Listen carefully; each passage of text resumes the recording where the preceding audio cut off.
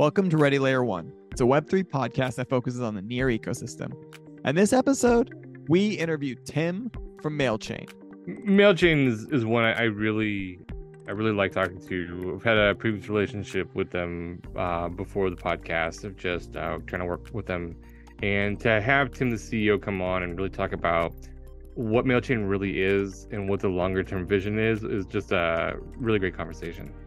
Yeah, agree. And also in this podcast, I really like a light bulb moment hit me in this podcast, which I always love when that happens, where I'm like, oh, this is so much more than I had originally thought, right? So it's not just like a one-to-one email replacement at all. It's like it's like way better.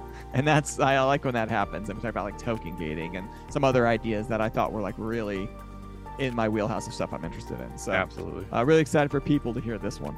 Me too. All right. Well, hey, everyone. I hope you enjoy. Today we have Tim from Mailchain. Tim, you're the CEO, correct, of Mailchain?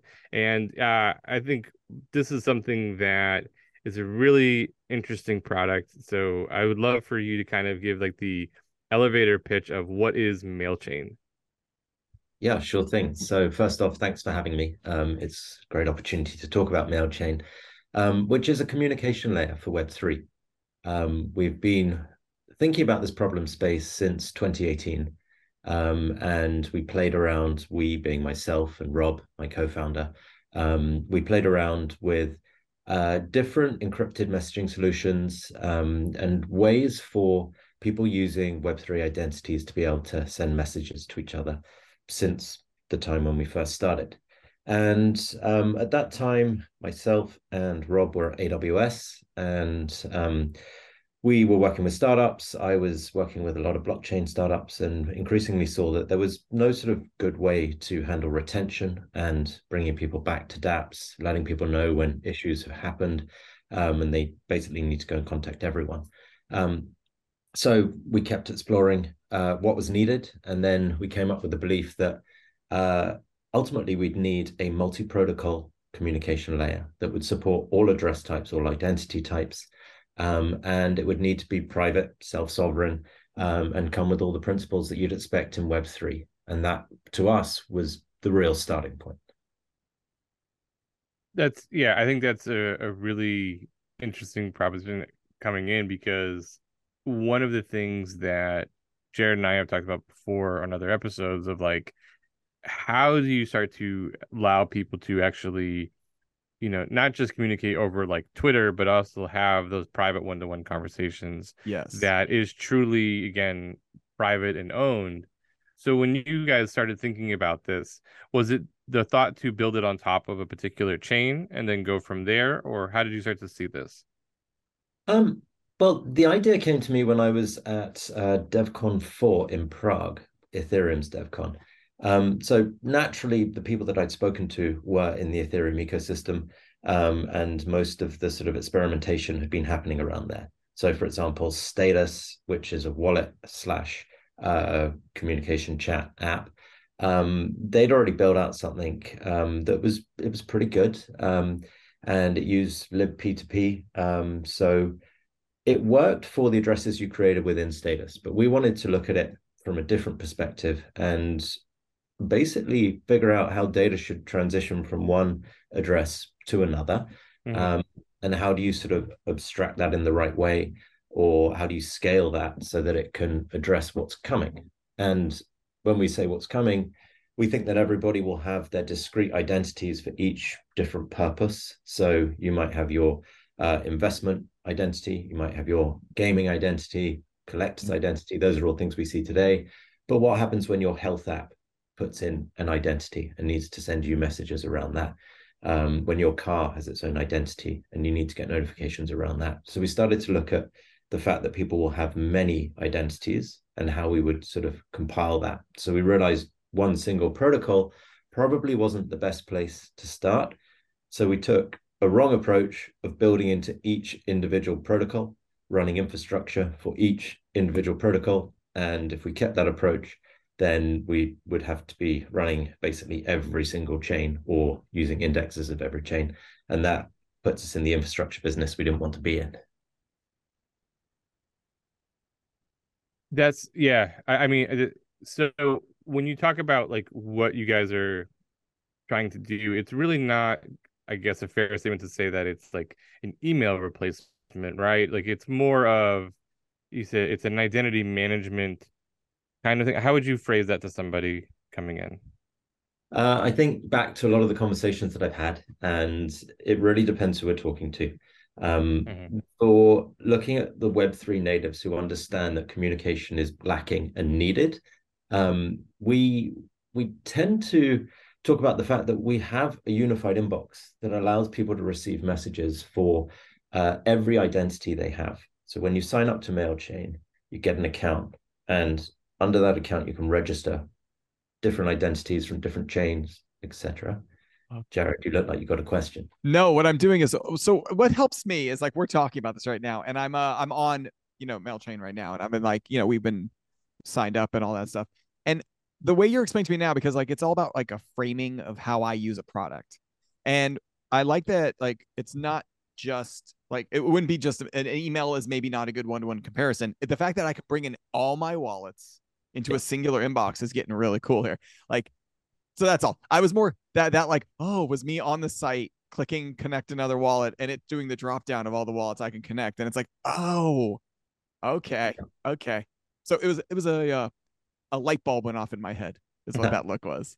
Awesome. Yeah. So that's where all of Web3, all of one place comes into that we Mm. often talk about.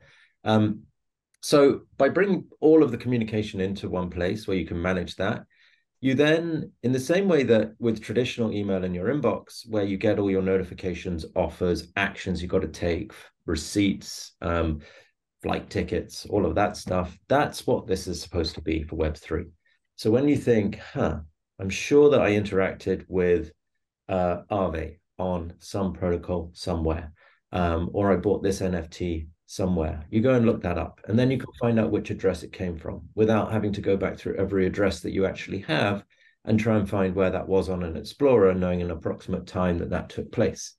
And whilst we're not building a search product per se, having notifications from applications and community updates, etc., coming into that place means that you don't have to proactively go and do everything every time you come to Web3 to see what's going on. It comes to you.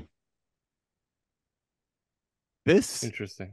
Go ahead. I just tweeted something the other day. I was like, I wish I had like a wallet for my wallets. Right. Like where I was like, man, I've got so many wallets across so many chains and I'm like losing. This is like a similar concept where it's like all this Web3 world can be this can be my hub. Yeah. All right, cool. All right, nice. So is the larger view for Mailchain to have everyone start to build on top of it, and so that way, like the way that we use push notifications today, Yeah. that instead of using that SDK, we're going to use the Mailchain. That's right. So back to your question before about is this a replacement for email? It's not a replacement. It sits adjacent to it. And Mm-hmm. so the inbox interface is where everybody goes to read their messages pretty much. But we have an SDK that developers can just drop in and then they can send messages out using the protocol. And everything that we're building is either open source or going to be open source, so that people can come in. And we would like to see many different inboxes, file sharing apps, different storage providers, different like account structures. All of this can sit on the same communication rails. And then it just furnishes people working with public private key identities and DIDs. Mm-hmm. So our inbox, it's almost like it's an inbox, but that I guess that module could be almost like a feed over time if more things start as more things start getting added to it. So it's like this is from this, and as I click on each message or each alert, I can understand sort of where it's coming from and organize my Web3 world. Of course. Yeah. This And you can is verify where that's coming from. yeah, which okay, the verification. All right, now what is the security like on this thing, right? Like because I think what we've been hitting on for the last couple months, and I hit on all the time, is like how much data we are actually giving away in Web 2. Like I'm talking like because I work in marketing, and so it's an absolute crazy amount. And Gmail is like literally just like, hey, I let you read all my emails so you can target me. Yeah. So what is your philosophy on privacy and this inbox, or not even this inbox, this feed almost? So we believe that users have the right to maintain their own privacy. And by that, I mean, we're not radical privacy revolutionaries who want everything to be kept super, super secret. But we build security in and privacy in at the core of everything. So we don't want to read anyone's data, and we've made it impossible for us to do so. When you sign up for an account, that is your account. It's why you have to go through the process of saving your recovery phrase. Yeah. And once you've got that account, that means that any data that gets transmitted to Mailchain, and we hold your mailbox for you as a convenience, that's all encrypted. So we can never go in and read your messages. All messages are end-to-end encrypted. And the people who have access to those keys are the recipients. So it's not like we can maintain an end-to-end encrypted message with us coming in the middle and being able to read something. It's just not possible. And we prefer to build with that privacy stance, even if it takes us a little bit longer to be able to decentralize components, etc. Yeah, that's awesome. And I'm with you. I'm not like some like we should only be like, undoxed humans surviving in like a world of number names. But at the same time, there's a great middle ground. There's something in the middle there, which is like my personal privacy. That's right. And I, can share with what I want. And I think that's really important. And it's just starting to kind of creep into the world. It seems like in certain regions in the world globally, it's much more front of mind, but it's starting to get, I think I can see it over the next 5 years, especially over the next decade, becoming like a center of I think conversation. this is the sort of concept of zero-party data, with Yeah. first-party data being like Google have access and can decide what they want to look at, and you've trusted them to do that. Whereas zero-party allows you to only share what you want to share at a given moment. See, that's a really good term right there. Like that's a clip right there. Talk about clips, like because it's really important to like, this is all it's not such a new space, but it's very like front of the wave, and so Totally. clarifying to people, the privacy aspect's nice. Joe, do you want to jump in? So is all the messaging that sit on your servers? Where is that all residing? So currently we run all the storage, Okay, and we use decentralized, well, sorry, no, we use distributed data stores. It's all in cloud because we've optimized for resiliency, sure. um, and then everything is encrypted within that. We're building out the way for people to bring their own storage. And what that means is, in the same way that email, you can bring up your normal mail server, and then you can send messages to someone's email server, and that doesn't require anyone else in the network to like participate in that at all. That's what we're doing with this, so that you can come along, you can have your IPFS, your preferred storage, whatever that might be. Mm-hmm. You can link it up to anything, even for the hyper secure or those that need additional redundancy. Then they might have their own flavors of what that is. And that all sits in a registry so that you can direct your messages to wherever it is you want to send it. But for now, we're the ones running that until we've built out the software for people to run. Yeah, sure. That makes sense. So, like, would you equate what this is? And maybe this is not the best example, but like, if somebody who is a little more comfortable with some of the security measures in the traditional email web 2, is this similar to the concept of like PGP kind of encryption? Yeah, I think looking at that, like it's such a shame that PGP didn't catch on better. Yeah, So if everybody used PGP and all the rails were in place, then we'd have some different monetization models for email. I think hosted email would look very different. yeah. But like we probably wouldn't have a great deal of additional things to bring to the traditional email space later on if PGP was widely adopted. Mm-hmm. But what we think can happen is if we can get enough people using their identities in Web3 as a regular communication touch point, then we can look at how normal application providers can bring that into a Mailchain world. So, before I make my own assumption, what is the model then that you guys are seeing to lead to that adoption? Um, think we've got a long road ahead of us. So starting today, we're addressing Web3, and that means going out to the significantly adopted protocols and name services, and making sure that we support all of those. That's what led us to NEAR, and actually the moves NEAR's made recently with blockchain operating system. That positions it wonderfully for the front end and for applications to start leveraging communication layer alongside that front end component sort of driven architecture. Blockchain. Oh, sorry. I was gonna. Go ahead. It's really like blockchain operating system is, you know, the new sort of pivot that Near made that I'm on like a journey to understand it, right? Like it really is. It's like so radical. It's like one of the coolest things that's happened in Web3. And you're a project that like you're saying that you could potentially use the boss or the blockchain operating system on Near as the front end to Mailchain, and then For a that lot would of be it. for all of Yeah. it because it's so interoperable with all the other chains. Yeah. So Or like at the moment, separating the front end from the back end, and until we can get to a fully decentralized state, the front end can all run as the same components, so long as we make sure that the services are available behind APIs or queryable.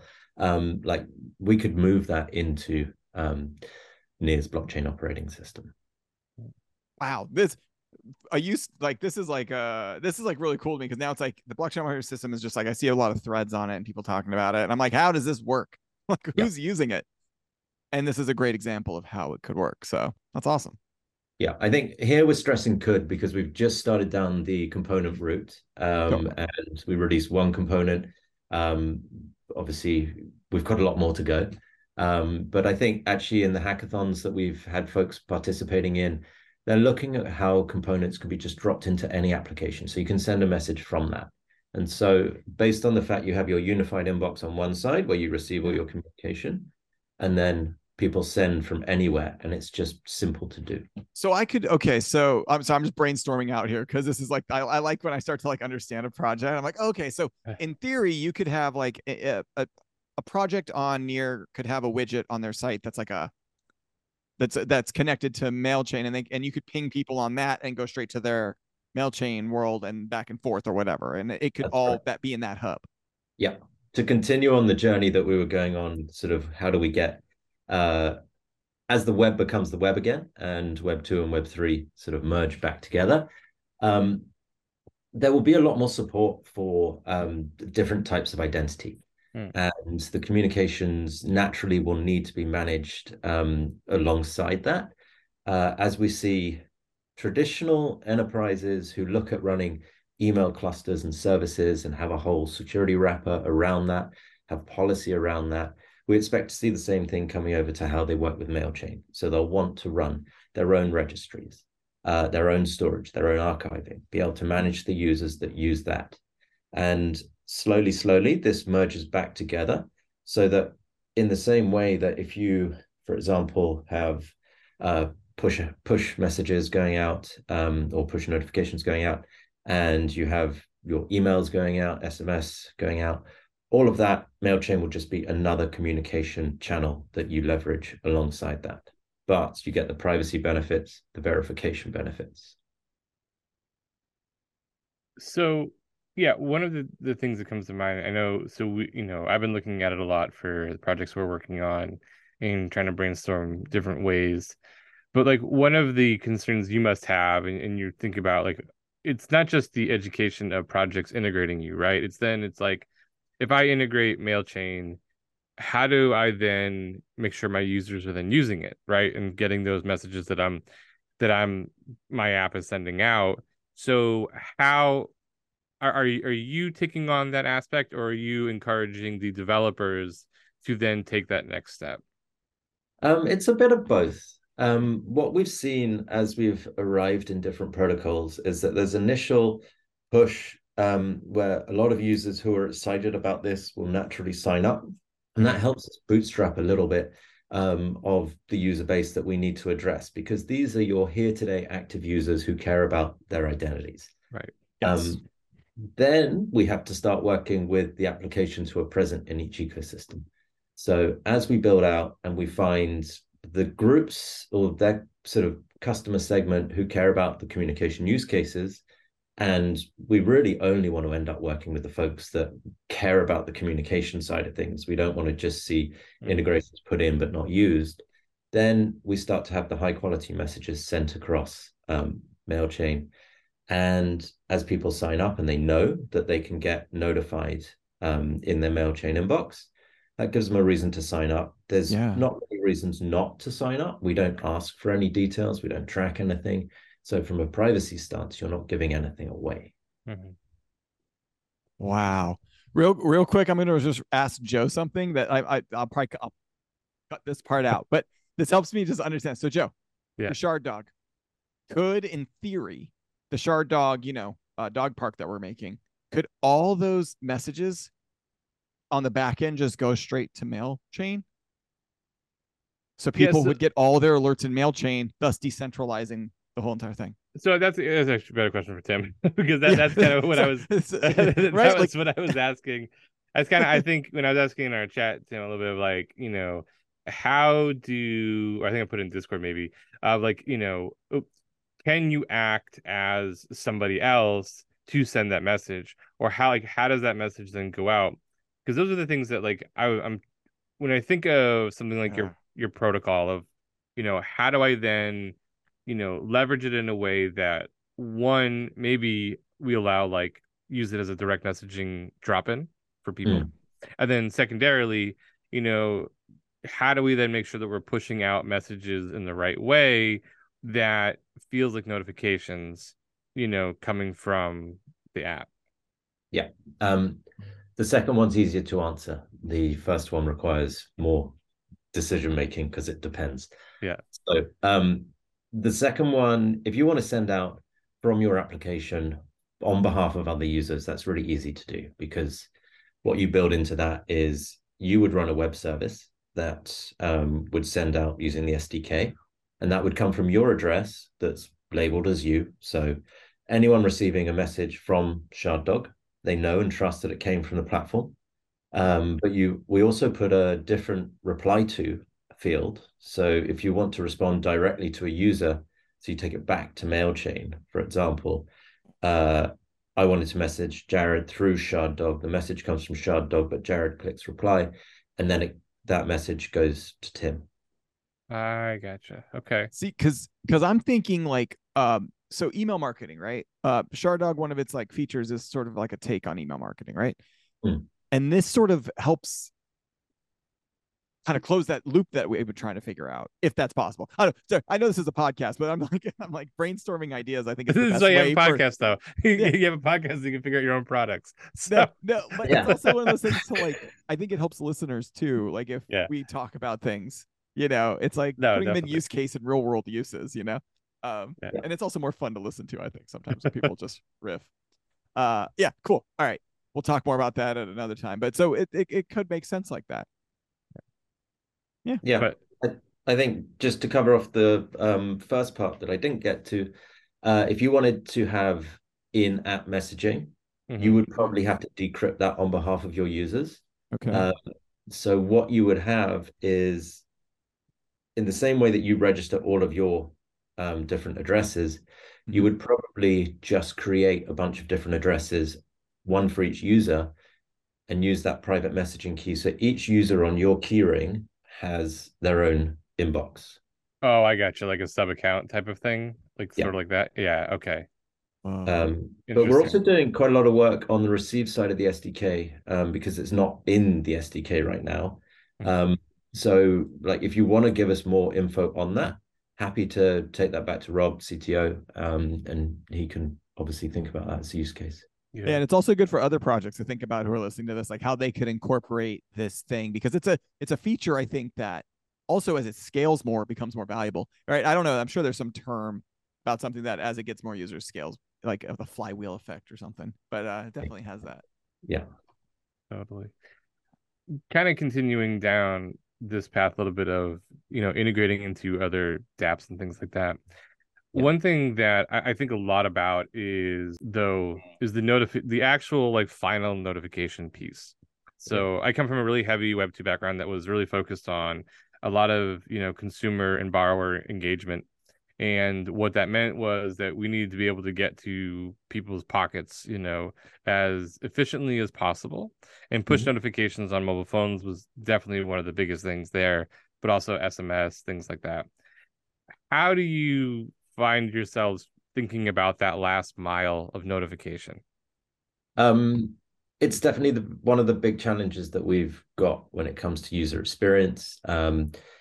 Recently, we pushed out browser notifications, which is great for me, spending a lot of time in front of my computer. And like the experience just immediately changed for me. So that's Sure. reinforced how important notifications are. Yeah. And I think initially, because we didn't have any notifications coming up, like it's difficult to know, and you have to make Mailchain part of your rituals if you're someone who comes to Web3. Then like it's just one of those things. We want to get away from that because that's not a great way to be. So I agree with you on getting to people's pocket is very important. We're starting to look at, and this is where our security stance is a challenge, because how do we give people notifications without revealing to other people that they've got messages and at what time those messages arrived? So we're looking at how we can break out certain components of the message flow that's appropriate for people to put into applications and receive push notifications around, assuming they've opted into those.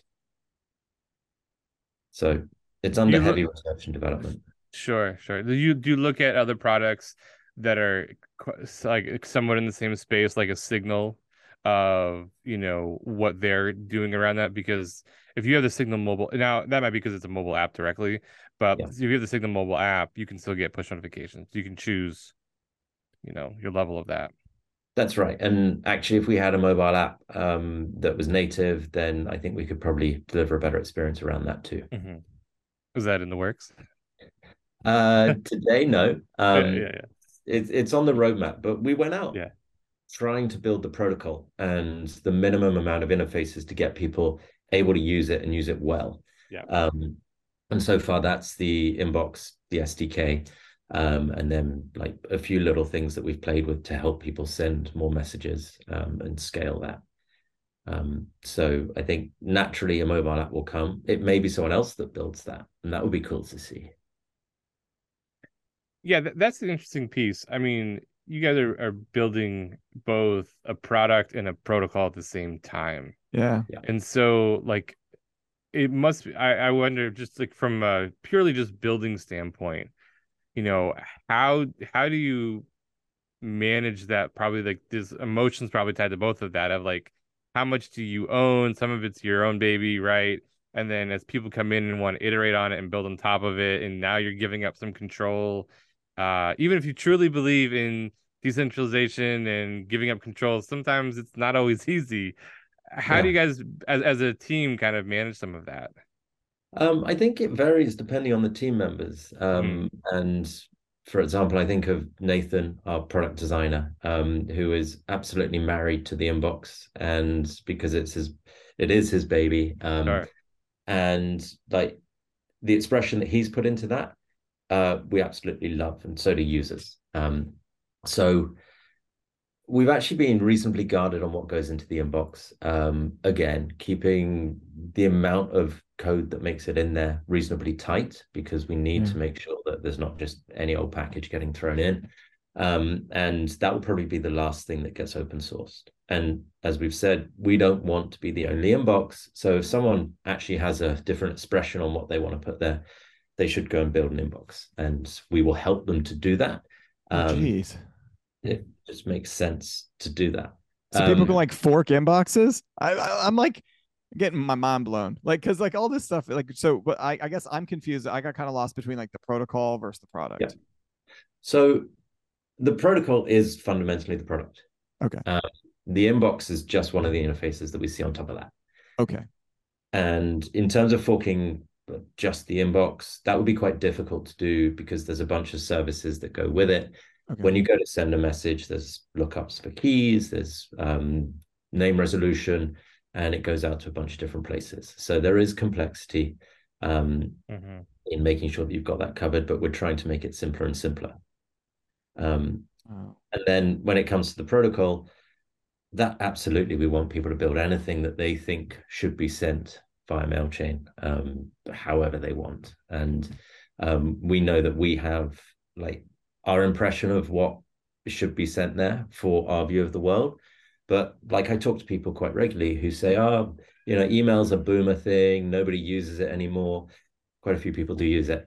But if they think that they've got a different way of sending messages, build it. interesting. This is cool. Yeah, I guess like that. Like I guess what's so cool is like when I visualize it, right? You've got this like network, which is the protocol, which is a bunch of like I'm gonna guess like information highways that are all connected in a web of some sort. And then Yeah. on top of that, you have Mailchain, which is sort of the window to access all that. Yeah. And there's a lot of work that goes into that, connecting all those information highways, making sure the right information from the right highway gets put into the inbox versus the wrong information. But someone could also build a window using the protocol. Yeah. And they're like, you know what? I want way more or different information in my inbox, or like, Yeah. and they could do that in theory. Yeah. So where we've seen that is with CMSs, and people have started to build out CMS systems where they can write their content. It will send out to a bunch of subscribers, and each of those are taking the send portion of the flow and having their different expression of how that comes into the protocol.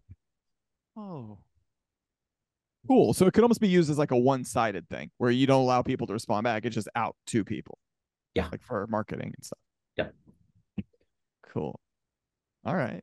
That's really interesting. Yeah. One thing I do think of though, because of the openness of this, and you guys are using actual wallet addresses as part of the identity, is there a concern about like spam and anyone being able to reach out to you? Like, so if somebody knows my wallet, and especially like on Near where it's named wallets, if you know my wallet, you could just pepper me with information, questions, right? Yeah. So how is that something that you feel that you need to solve, or does that go back into that bucket of like, as people can build on top of it, that could be solved that way? I think in the same way that we built the inbox because we realized people need to be able to receive messages, we're going to have to build some anti-spam services because people want to be kept safe. And even if we're not the very best at doing it, we'll get it to a good level. But it'd be great if someone who knows more than us about anti-spam comes in and specializes in that, and that's their business. Exactly. Joe and I were just talking about this. So here's my like thought about like NFTs in the future because they're so cheap. You got a couple chains. Near Solana is doing compressed NFTs where we can mint like Shard Dog. We can mint 1 million NFTs for like not a lot of money. So if people hold an NFT, or whatever in that wallet, is that maybe a way that you guys think in the future could be a way to eliminate spam? Like if I don't have your NFT, since it'll basically be free in the future, like it's like going to be just like click a button and get one. Yeah. That could be a way. Is that a possible way to maybe eliminate spam? Like if like on the back end, can the protocol check or sorry, this is a non-tech person trying to like, is there a way to check that in your mail chain account, if you don't hold the NFT of the person who's pinging you, then you won't get a message. It just won't go to you?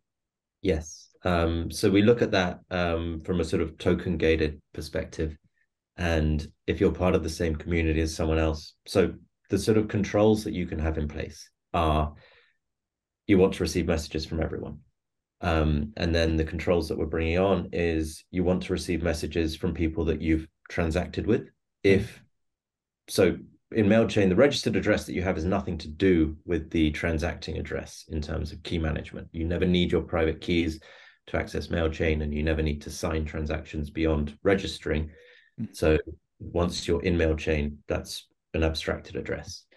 But we can still look up what's on the original address. So token gating for me is one of the most interesting areas because we can use it also for authentication using magic links into your inbox. So if you built a dApp that, let's say we see it a lot with Lens. If people have a Lens handle, then you would basically send them a message to that Lens handle. So they are the owner of that. They would click that link, then they would they would be logged into your dApp based on owning that Lens handle. If you don't own the Lens handle, it doesn't stack up. Right. Um, then in terms of the other anti-spam components, I think the biggest challenge we have is we can't look at content, and we obviously don't want to look at content, but we have a fraction of time to look at, or sorry, the client has a fraction of time to look at decrypted messages before they hit the view in the browser. Hmm. Um, and that's where we've got to do all of this recognition. So the users set their policy, and most of it will be policy based. And of course, we imagine a world where people will bring their like their own spam lists of bad Totally. actors. So if Hmm. you receive a message from this, we know that this has been reported, or it's they haven't transacted, or whatever it might be, and then it can operate that policy on your behalf. I love token gating. I think that aspect because we're like in this AI wave right now, right? And it's only been 4 months old, but that is Yeah, not slowing down. I can just imagine someone's gonna write an AI that like can open up thousands of wallets and send thousands. Someone's gonna figure this out. yeah, But if you don't, what you can't do is an AI can't force you to hold an NFT, a token. yeah, So it's like a really interesting, like a we're going almost like I don't Yeah. know. Maybe it's the I'm older, so I'm thinking more curated experience on the web. Like I think I don't know in the early days of the web, Joe, like AOL, you know, it was very curated. Like you mostly only interacted with the people that you wanted to. There wasn't like social media. Yeah, this is pre mm, Friendster, MySpace, all that. And there was something kind of nice about that, I think. And I don't know if we're going to go back to that because with the flood of just AI generated infinity content, are we going to now start to get more curated and be like, oh, my Mailchain account is not like my Hotmail account. My Hotmail account's a hot mess, but my mm. Mailchain is like the curated one that I like. That's like who I care about. Like I go to Mailchain and I respect it. I don't know. That's what I hope. I mean, I like that kind of idea. We'd love to get to a point where that's possible. Yeah. Sure. I think that's going to be a combination of us and the community, like figuring out ways to do it. And at least you have this sort of fractionalized identity. So you can see what's coming through and what's addressed, what's being targeted. You can Yeah. turn some things off. So it's not like your one Hotmail address that everyone targets. You can't really trace where that was used. Yeah. So one thing I was thinking about with your product is, do you see it as a way though, where like I think of like journalists and other people, like, is this a reasonable platform where someone could do a whistleblow, and kind of like, say like, okay, here's an kind of anonymous way to report something. I'm a reporter, I could give my Mailchain address out. Is there enough security and privacy in place where if I wanted to report something, I could just spin up a new ETH account, right? And send a message. Would it work like that, or is there ways that you're seeing now that you could still trace back through metadata and transactions and things like that? Uh, I so look, going through this on a step by step sort of basis, you can create a new account in MetaMask that has never transacted, has no history tied to it. You can register that in Mailchain using an account you just created on the fly. So yes, you could do that. We don't track. We anonymize all visitors to the website, and we don't track where messages have come from. So we wouldn't know uh, if you'd sent a message at a certain time. We can't link that back. You've got Hmm. your ISPs and things to worry about, so you'd have to look at those elements. But Sure. like a simplistic perspective, it would work for whistleblowers if you're not looking at like mighty powers who can get into ISPs and request all of that. Um, Right. but from a like looking at say a corporate whistleblower, absolutely. Hmm. Um, yeah, looking at state, I don't know. Um, we'd have to go off and like I don't want to guarantee Sure. anything. Yeah, I guess like once you get so once you get past your protocol, then Yeah, obviously that's its own thing and you gotta have your own OPSEC for that. But for if someone coming in and trying to use this, yeah, that privacy and safety is enough there, because yeah, that seems like almost a better process for people than something like trying to use PGP because it is not always straightforward. If you are someone who is not technical at all and you want to send a private message to someone, forget it. Like, I Yeah. don't think it's happening. So this is a really, I think this was where these type of protocols to me also become bigger than, right, just being in crypto. It's Yes. actually real world type of stuff. Yeah. Joe, I didn't know that question was coming up. I love a good, that is like Yeah. I love when I get surprised. Like that was a great, I like that back and forth. That was, what a cool use case. I didn't even think of that, Joe. That was not on our list of questions. That was a really good one. And No, good I just response. No, it's I love I love these type of products because it gives yeah, you the opportunity to really think outside the box. Like, you guys have built totally. something that, yes, it has a clear use case, but it also is open enough where you can start to kind of explore concepts. Yes. And I'm always trying to say, I don't want to recreate everything in Web 2. I hate that attitude of it because I think that's a Same. mistake. But at the Yeah. same time, I think there are things that are there that we could maybe make better and actually make usable. And now, like, this is like one of those things. And so I think of all Yeah. of those type of stuff.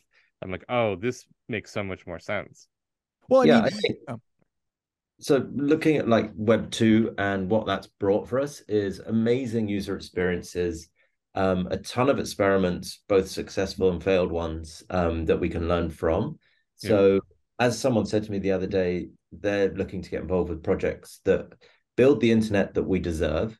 And maybe yeah. Web 2 was just a giant experiment around that. And then we can go off and start working on this thing that is better for humanity, wherever possible. It's never an easy thing to balance it, um, but at least getting the fundamentals right.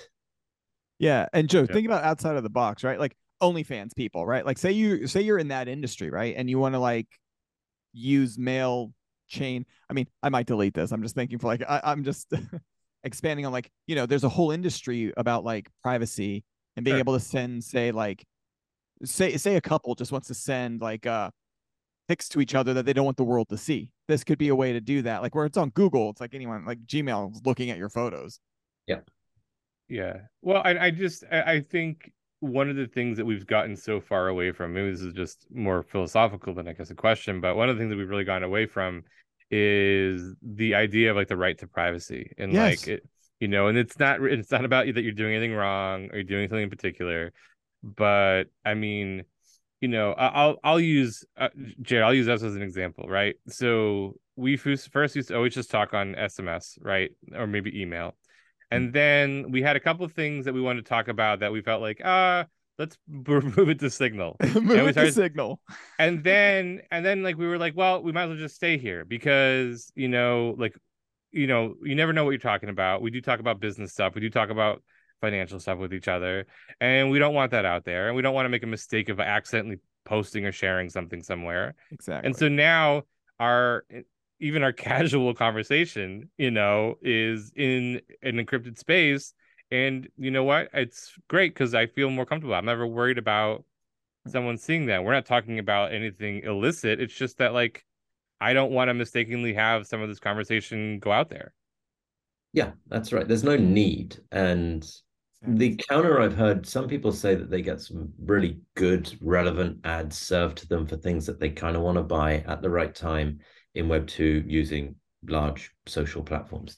Right. Um, that's okay for them if that's what they really value. But I've had targeted ads switched off for a hell of a long time, Same. and I haven't bought very much, and I'm okay with that. Yeah. Yeah, I mean, anyone Yeah, who yeah. says they like ads for a targeted experience, I could just let's go deep with them with someone who does digital marketing and just show how many touch points that they're tracking on them and be like, oh, are you happy you got some jeans now when they know everything about you? Yeah, Like, Right. exactly.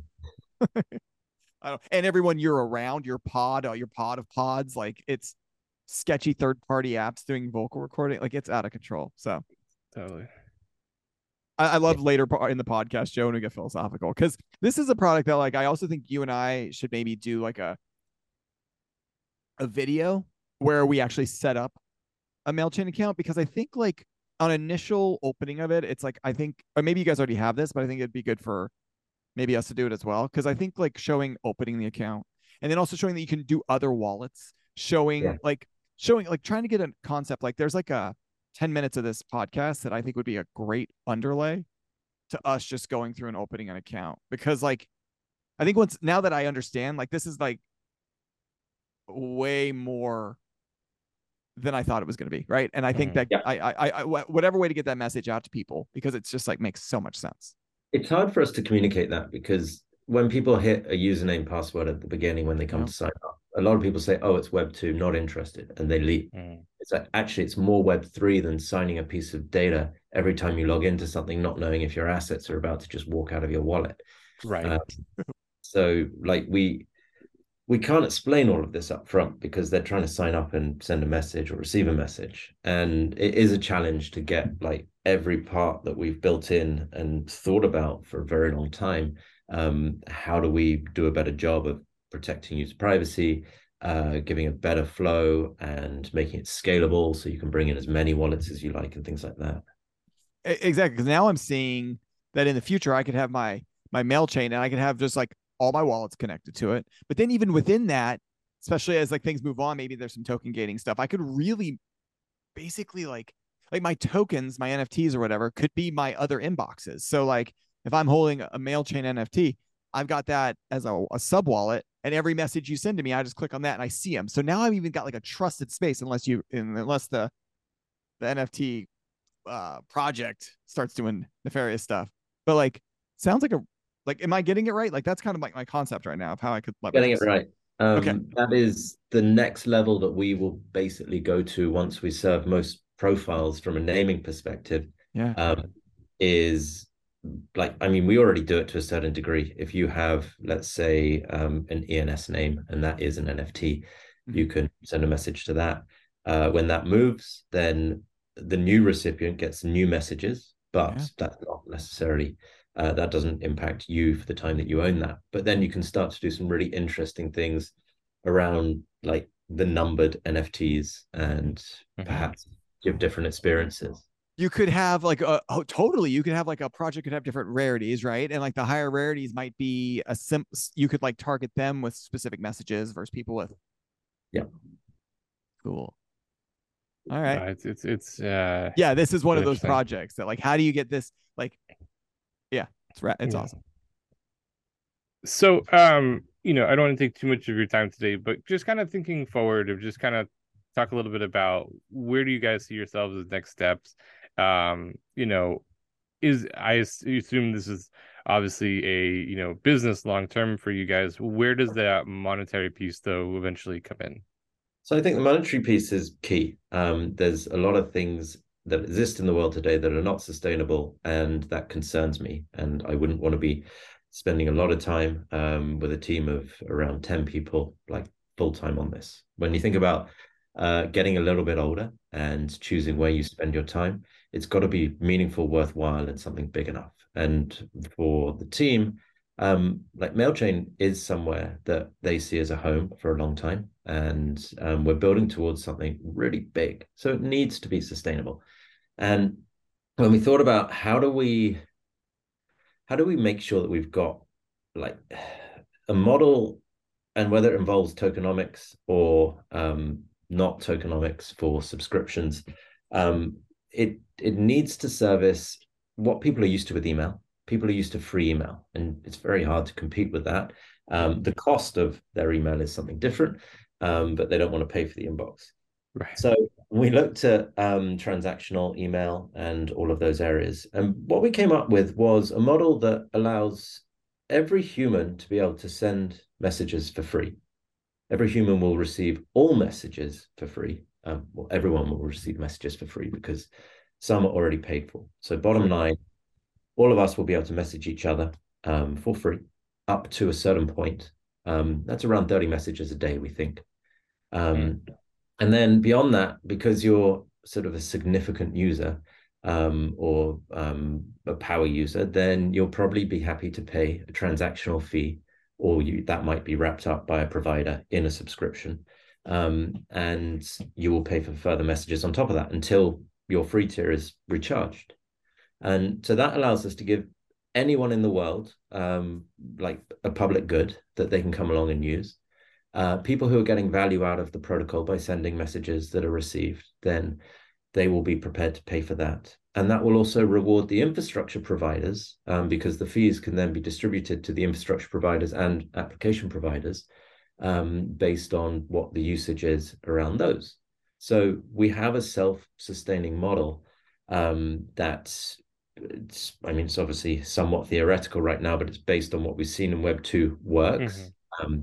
And we think that transposes pretty simply over into Web 3. Yeah. Makes sense. Sounds, yeah. And especially like Near can do microtransactions and micro profits. So I think that's like an interesting use case. I know other chains are going to be limited maybe with their transaction costs, but Near at least, and that might be where the boss comes in. It's the front end. Who knows?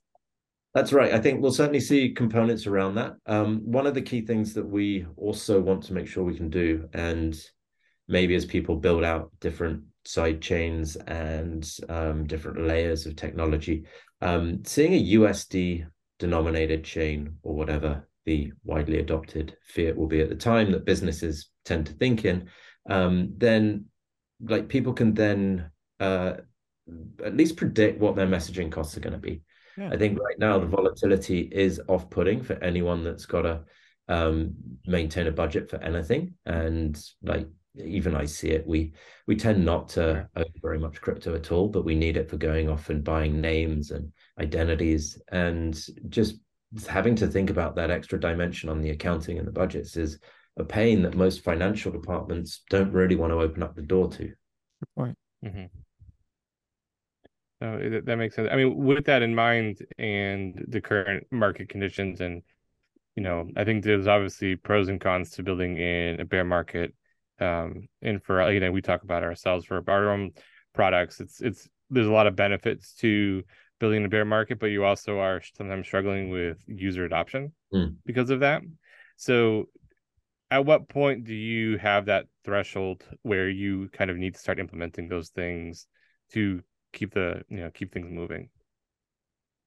I think for us, it's more of the point where we can build out the decentralized components that makes sense. So initially we're prioritizing more of the integrations and people using the protocol, because ultimately if nobody ends up using the protocol or a small user base, then there's no point in putting tons of brain work into it. But like, we've got good signs of adoption from the users. We've got a bunch of integrations that are online and more coming. So that is moving in the right direction. That means that puts things like the distributed storage on the map. And once we've got distributed storage, that means an infrastructure provider can come in and run storage, but they're probably not going to do that for free. So that's where we start to look at the fee model and how we can bring that in. And obviously, if there is a stable coin, scalable chain at the time that can handle those kind of microtransactions, that's what we're going to be looking for. Yeah, thanks so much for taking the time today, Tim. I really appreciate it. Not at all. Really nice to meet you, Jared and Joe, to continue the conversation. And also thank you for all the work that you've done helping us with like the Shard Dog onboarding for Nia. Like, that's been super helpful, as like we like to make it cheap for people to get going with Mailchain, or free if possible. Yeah. And like through Shard Dog, that's enabled us to do that with Nia. Awesome. Yeah, no, we're happy to do that. Yeah, absolutely. Cool. Well, thank you so much for being on the podcast. And yeah, I can't wait to, have another one of these in the, couple months or a little bit of time, and see all the developments that happen. That's great. Certainly look forward to that. Thanks, guys. Yeah, we'll be in touch. Sounds good. Have a good day. Bye. Bye, Tim. Ready Layer 1 is provided for educational, informational, and entertainment purposes only, without any express or implied warranty of any kind, including warranties of accuracy, completeness, or fitness for any particular purpose. You should not make any decision, financial investment, trading, or otherwise based on any of the information presented in this podcast without undertaking independent due diligence and consultation with a professional broker or financial advisor.